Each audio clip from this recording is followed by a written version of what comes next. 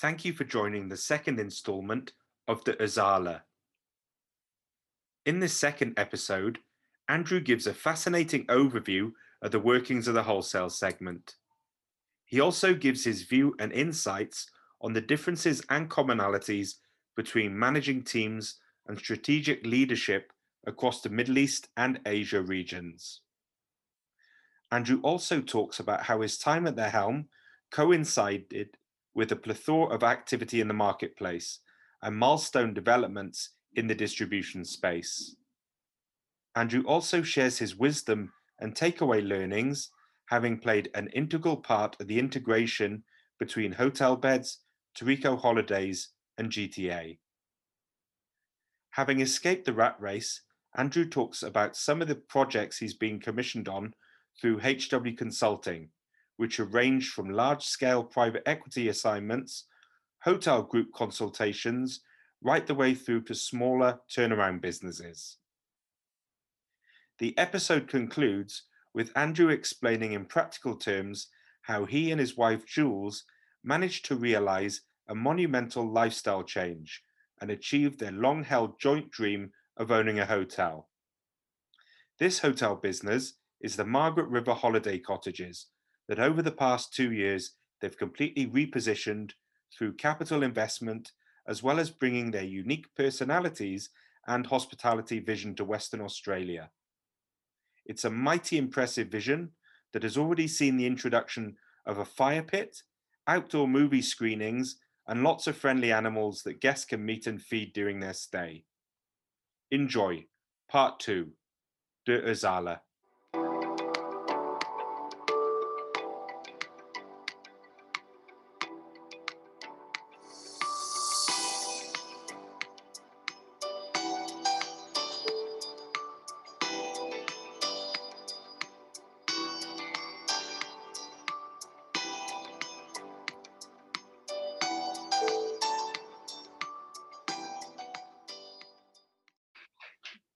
Andrew, poacher turned gatekeeper, having led the life of a hotelier, you then became a significant figure in the wholesale space with a senior role in Dubai with Gulliver's. Could you talk a little about Gulliver's and also for the unacquainted, describe what role the wholesaler plays in the hotel intermediary and travel landscape? Well, that's a great question, Gareth, and it's a question that I've been asked many, many times as I've sort of interacted with everyone from hotel chains to other intermediaries and the like, and even off to the consumer. What's the role of the wholesaler? And if you think about your classic elevator pitch, when you can sort of consolidate what a company does in a very short sentence, with a travel wholesaler, it's a little bit challenging, right? So for those that aren't really across what the wholesale world does, ostensibly, when a consumer makes a booking with either a travel agent or possibly online, or through a concierge service perhaps, or a points redemption, there is often an intermediary or a travel wholesaler that sits between the booking agent and the supplier, in this case the hotel. So not every booking agent, whether that's an online travel agent or a retail travel agent, has a direct relationship with every supplier, and that's the role of the wholesaler, is to potentially bulk buy or to own a relationship with a supplier that they can then connect with many travel agents and online travel agents in hard to reach places. Excellent. And then you were promoted to an elevated role and moved your base from Dubai to Singapore. How did you enjoy the change both personally and professionally, and what were some of the commonalities as well as the differences between Asia Pacific as well and the Middle East as your role straddled the both? Well, I really enjoyed the change, and probably the biggest change for me professionally was that I had a more of a strategic seat at the table with GTA in terms of determining where our future business model would be going. How would we evolve with a very fast-paced, evolving distribution landscape? And I really enjoyed sort of getting more involved in the strategy.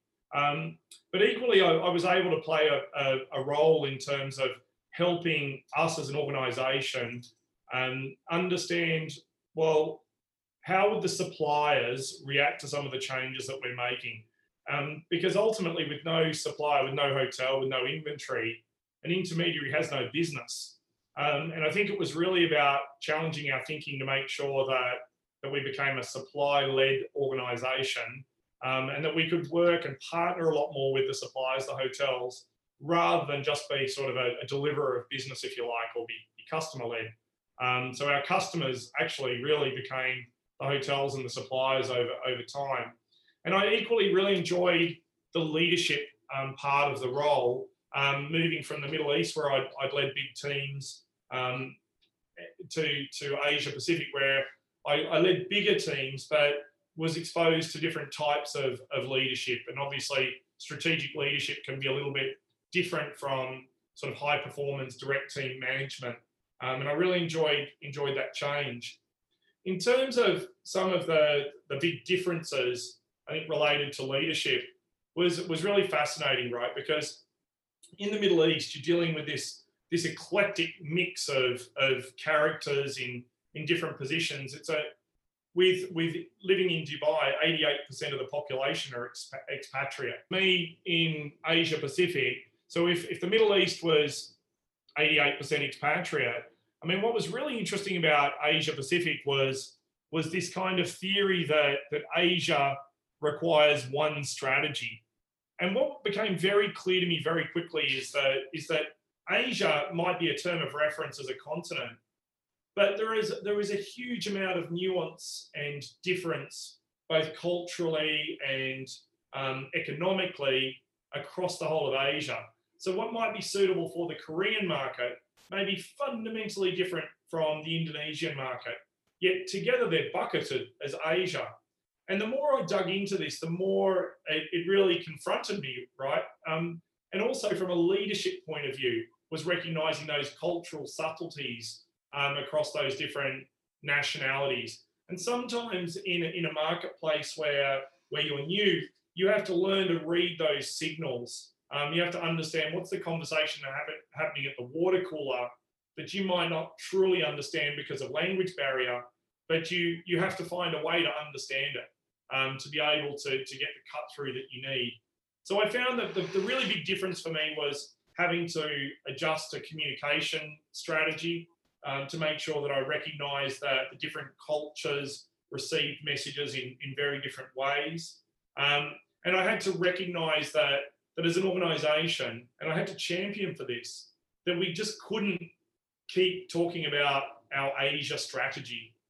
Because I think if an organization references their Asia strategy, if they don't have underneath that a very clear strategy in Korea, or a clear mainland Chinese strategy, or a clear Indonesian strategy, then they're really missing the point of how the Asian marketplace or that continent actually functions. And I sometimes wonder that if it wasn't geographically named as a continent, you know, would they really have that closer relationship from a business point of view?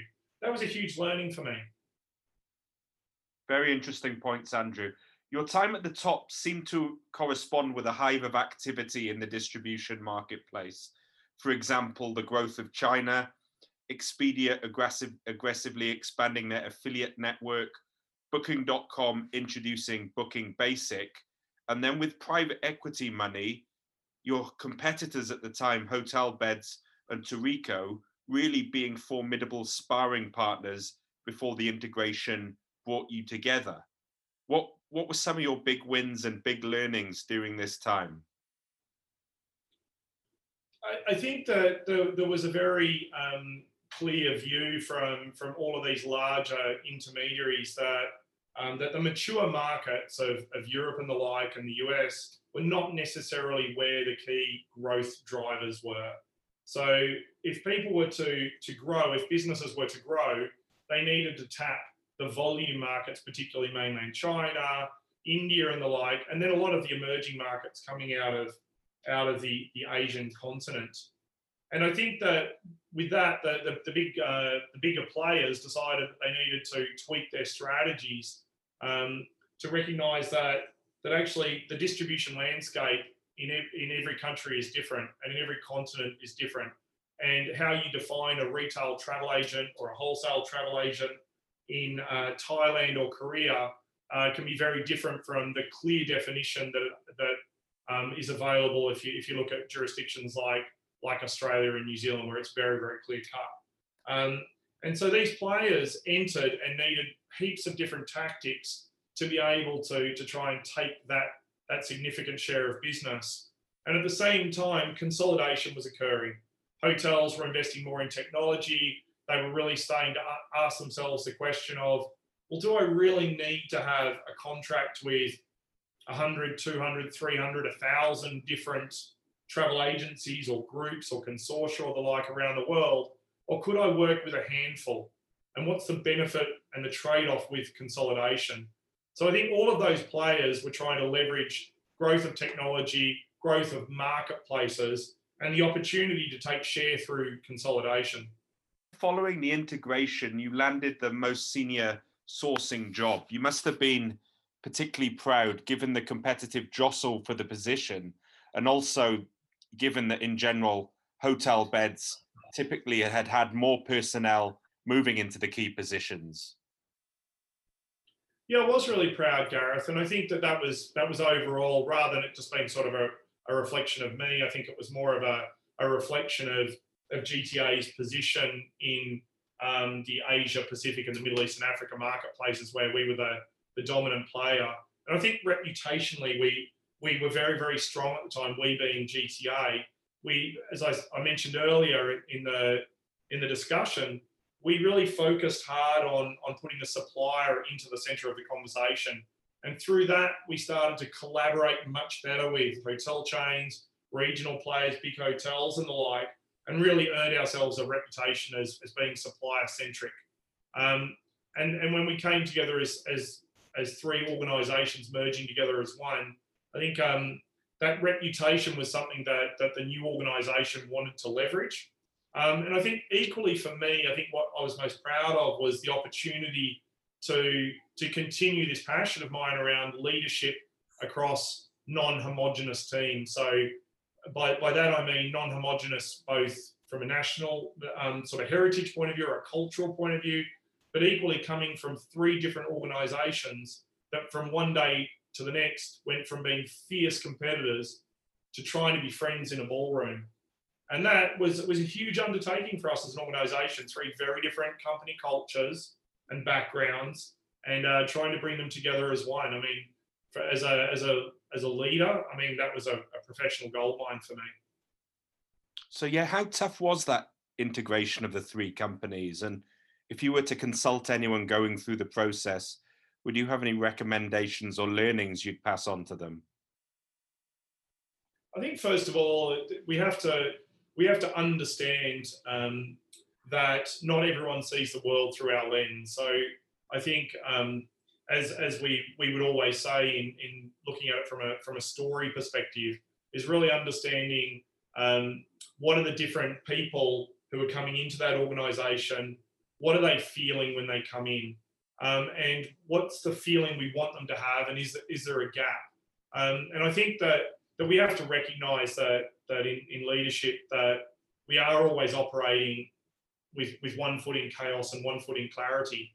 And it's recognising that those teams really want to have black and white answers when you've only got grey to give.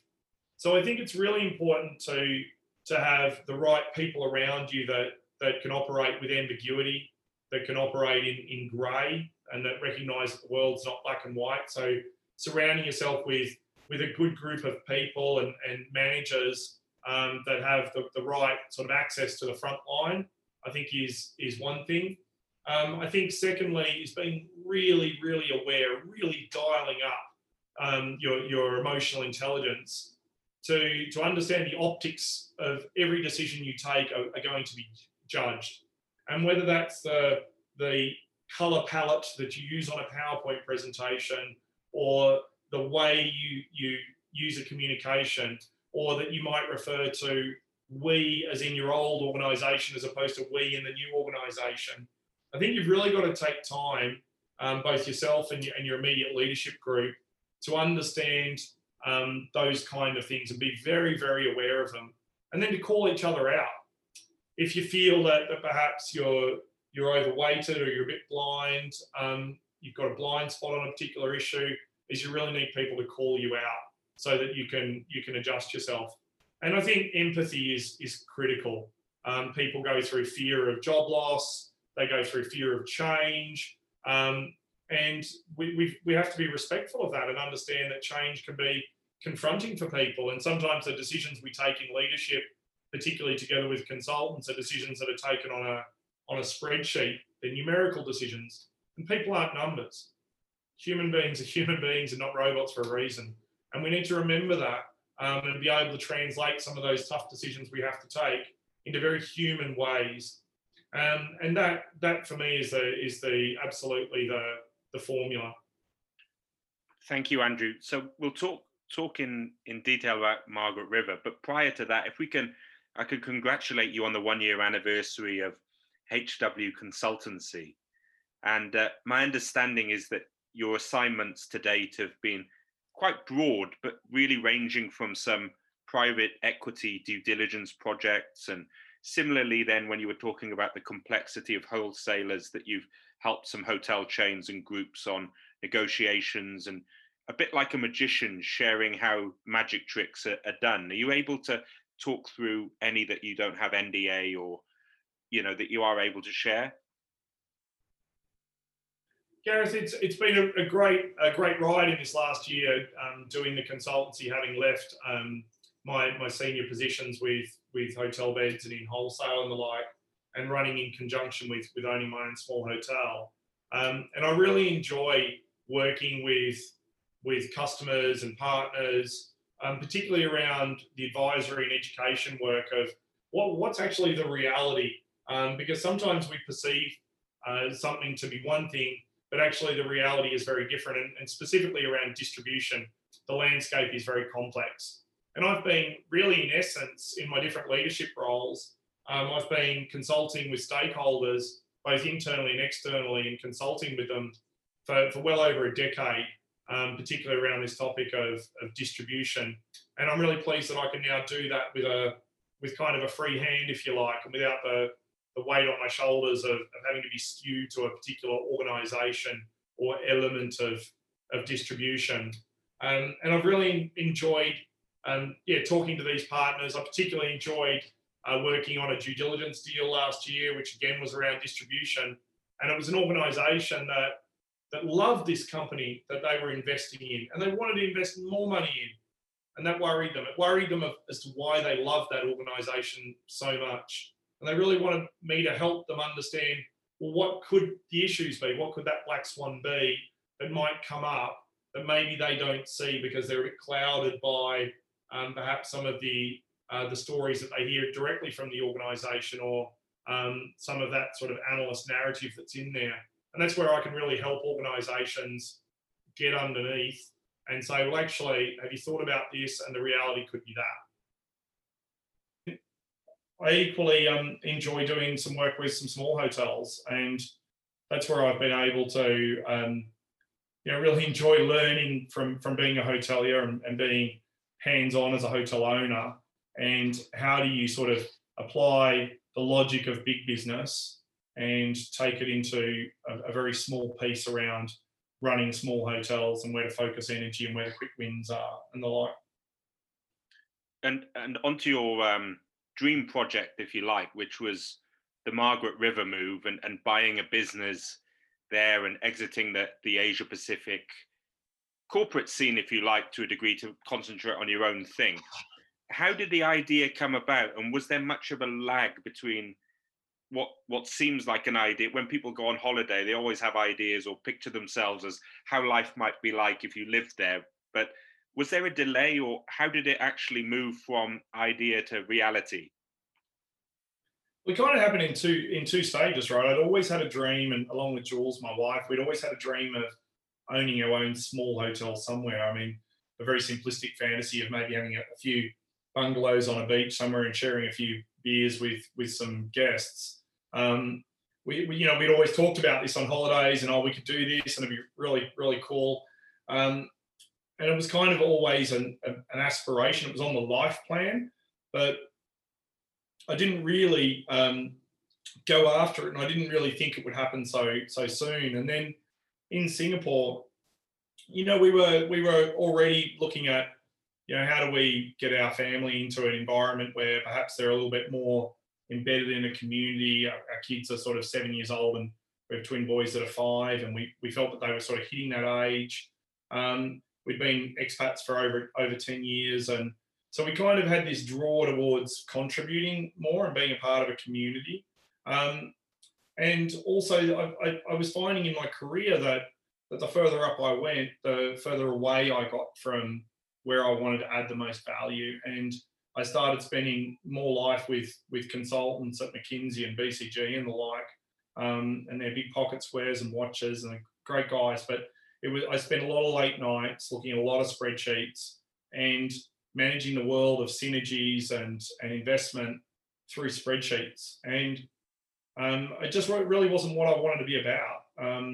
And so we knew that we wanted to exit Singapore and exit the role that I was in. And I've always believed you should leave the party while you're still having fun. And we loved Singapore, and we always thought, well, we might want to come back one day. So let's make the move while we still love it. And we, I know this. I went to a seminar with a friend. I got invited to a seminar in Singapore a couple of years back, a Tony Robbins seminar, who I really enjoy some of his thinking, maybe not all of it, but I like looking at sort of life coaches and the like, and business coaches, and finding one or two sort of moments and sound bites and the like that might resonate and apply to me. And I accidentally went to this seminar because I was invited along. And a couple of things that really stood out to me over those 3 or 4 days was one was the ability to overcome the fear of loss, of giving up the financial position of having your own job and having a good job, and that, the career benefits, along with the business class flights, Gareth, I enjoyed at the time. And I had to overcome that fear of financial loss, and I managed to do that, and quite easily. And once I'd done that, there was no holding back, right? I mean, and the other thing I took away from that seminar was, if you want to make something happen, you have to take massive action. You can't just talk about it. You can't sit on the fence. You can't dabble with it. You have to take massive action. And so we did. I mean, right in the middle of this integration, right in the middle of one of the hardest periods of my career, I really felt that it was time to raise up. And we said, right, well, we love Margaret River. We've been here on holidays a few times. What a wonderful place of nature and wine, meeting together at the coast, and a great community. And we thought, wow, we want to live there. We always wanted to own our own small hotel. So how do we make this happen? And literally within 6 months, we had bought this business, Margaret River Holiday Cottages, and started looking at, well, how do we exit Singapore and move our way over? You've been in situ around 2 years, and Margaret River Holiday Cottages has had already some fantastic wins during that time. Is it possible to talk a little bit about how you repositioned the business, and also some of the parts of the holiday cottage business that you've really developed as brand codes that you're able to articulate as part of their overall holiday cottage story? Well, I think there were a couple of pieces to it, right? I think when we bought the business, it was a very transactional business. We bought from the original owners. It was in original condition. It was built in the late 80s, and the original owners they'd done a wonderful job of keeping the bones of this business, both structurally and as a business. But it was pretty tired, and the business was performing, well below where I anticipated that it should perform. And so we decided that we wanted to reposition the business so that it wasn't transactional, so that when customers bought us, they weren't just buying on price. I mean, that was when we inherited the business, that's the way it felt. People bought us because we were either cheaper than the competitive set, or we were available when the others weren't available. So it was a price decision. And I think any of the the industry listening on the podcast will know that that's a dire position to be in, unless that's really your business model. And so we set about putting together loads of words and thoughts around our brand positioning. So what would we want to be, and what would we want our guests to be saying about us for us to feel like we're doing the right things? And we kind of came up with this this brand code, if you like, that was around, we don't want to be luxury. We don't think Australia does luxury very well. Not yet. I mean, we think there's a huge piece around labour costs that's a bit of a concern.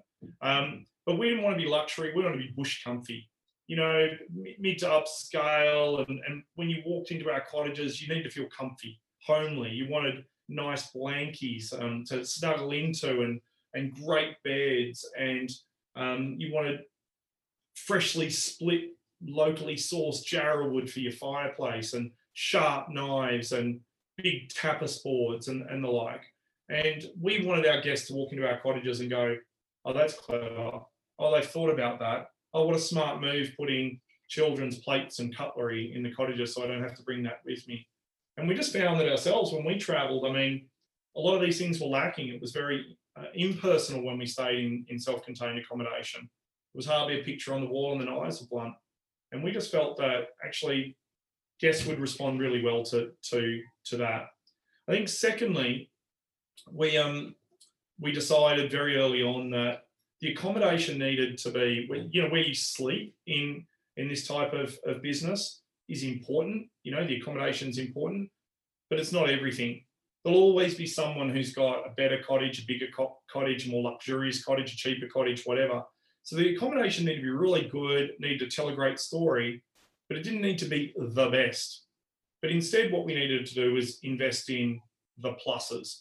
So in a business like ours, like in cottages, it was all about, well, what, in addition to the accommodation, can I expect when they get here? So what we did was set about putting in the pluses.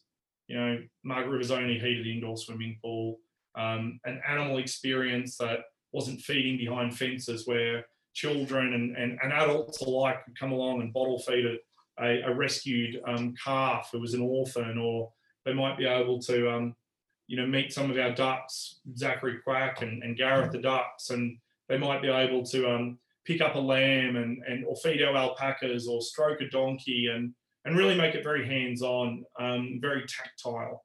And we put in in our first year, we put in a massive fire pit, and instead of just putting a fire pit there, we took the time to light the fire pit for our guests each night, and we facilitated this kind of experience with our guests, where their kids might learn to toast or roast the marshmallow, and the parents might chat or watch the kangaroos in the paddock, or put a log on the fire. And it comes all the way back to this piece of having a fire pit is one thing, how it makes you feel is what counts.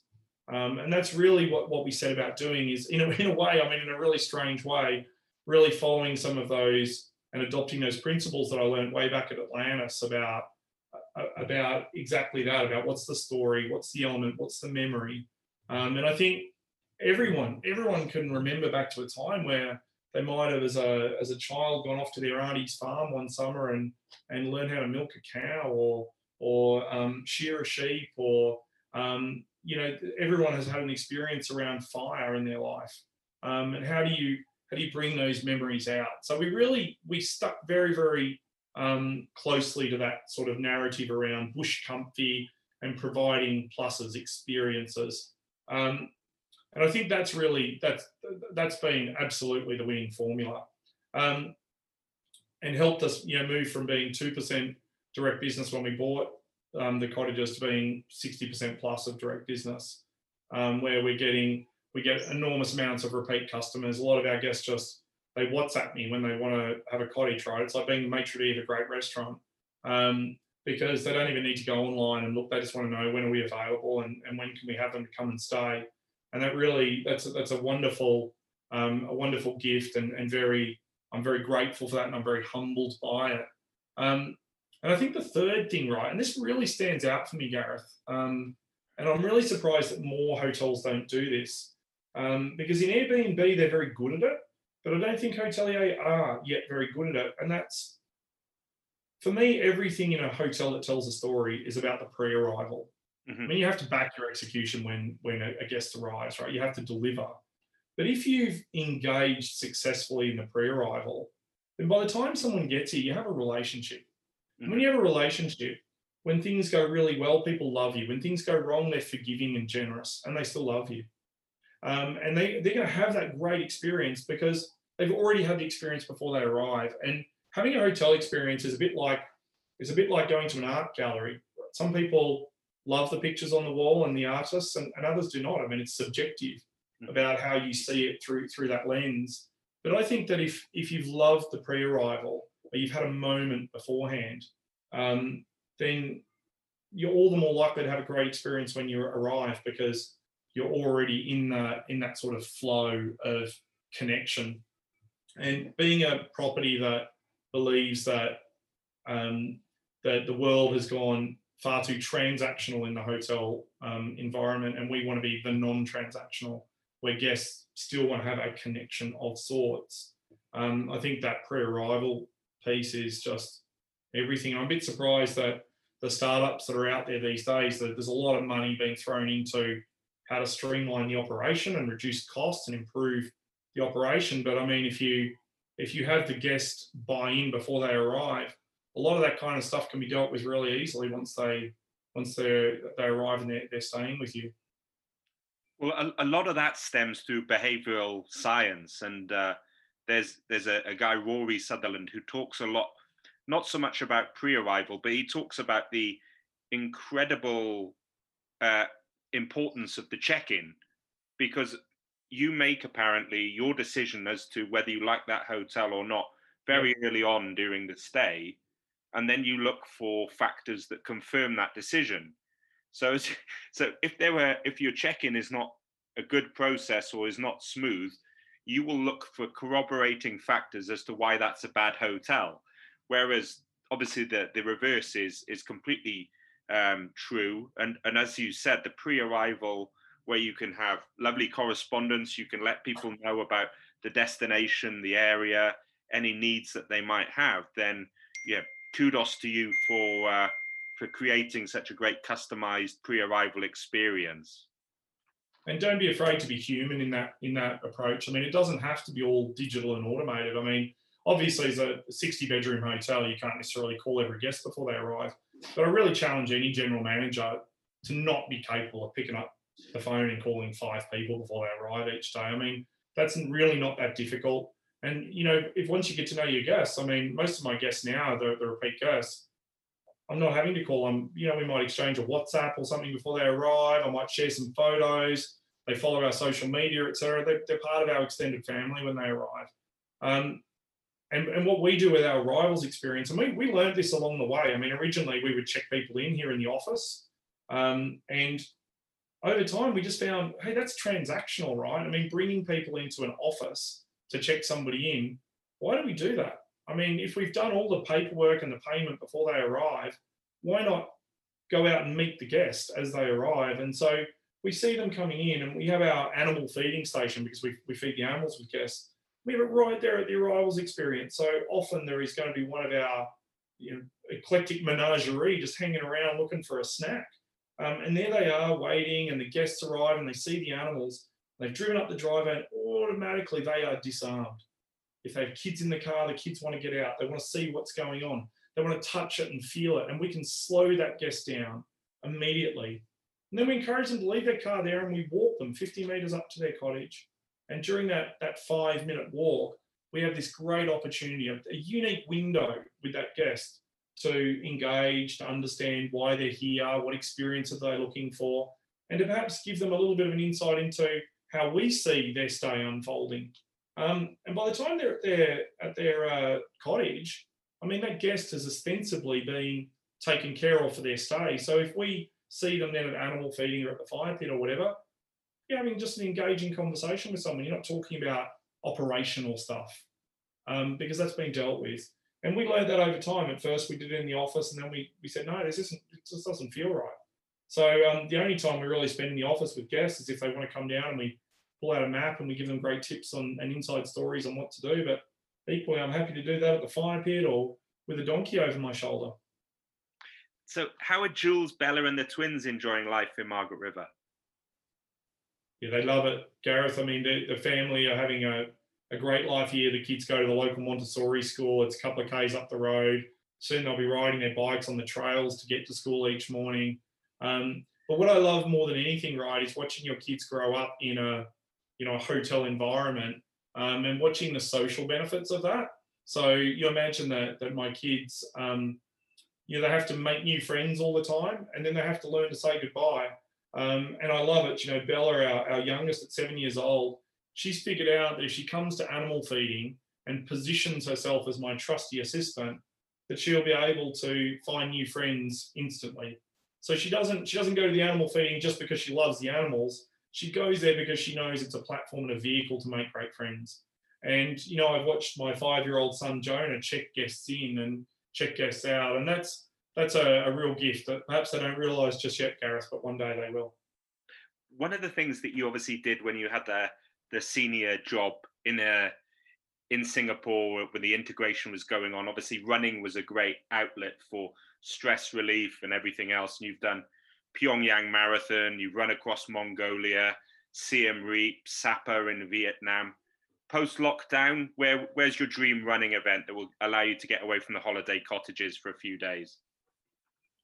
Well, Gareth, I'd love to come back up to Asia and do some running up there. It's one of my things that I loved most about traveling around Asia was some of the great running that we've all done.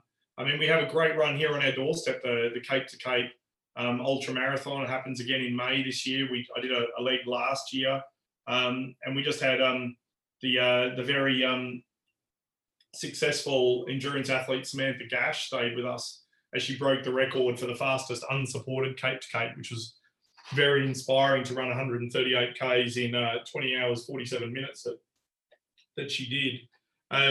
So, I think there's some great trail running here in Western Australia as well.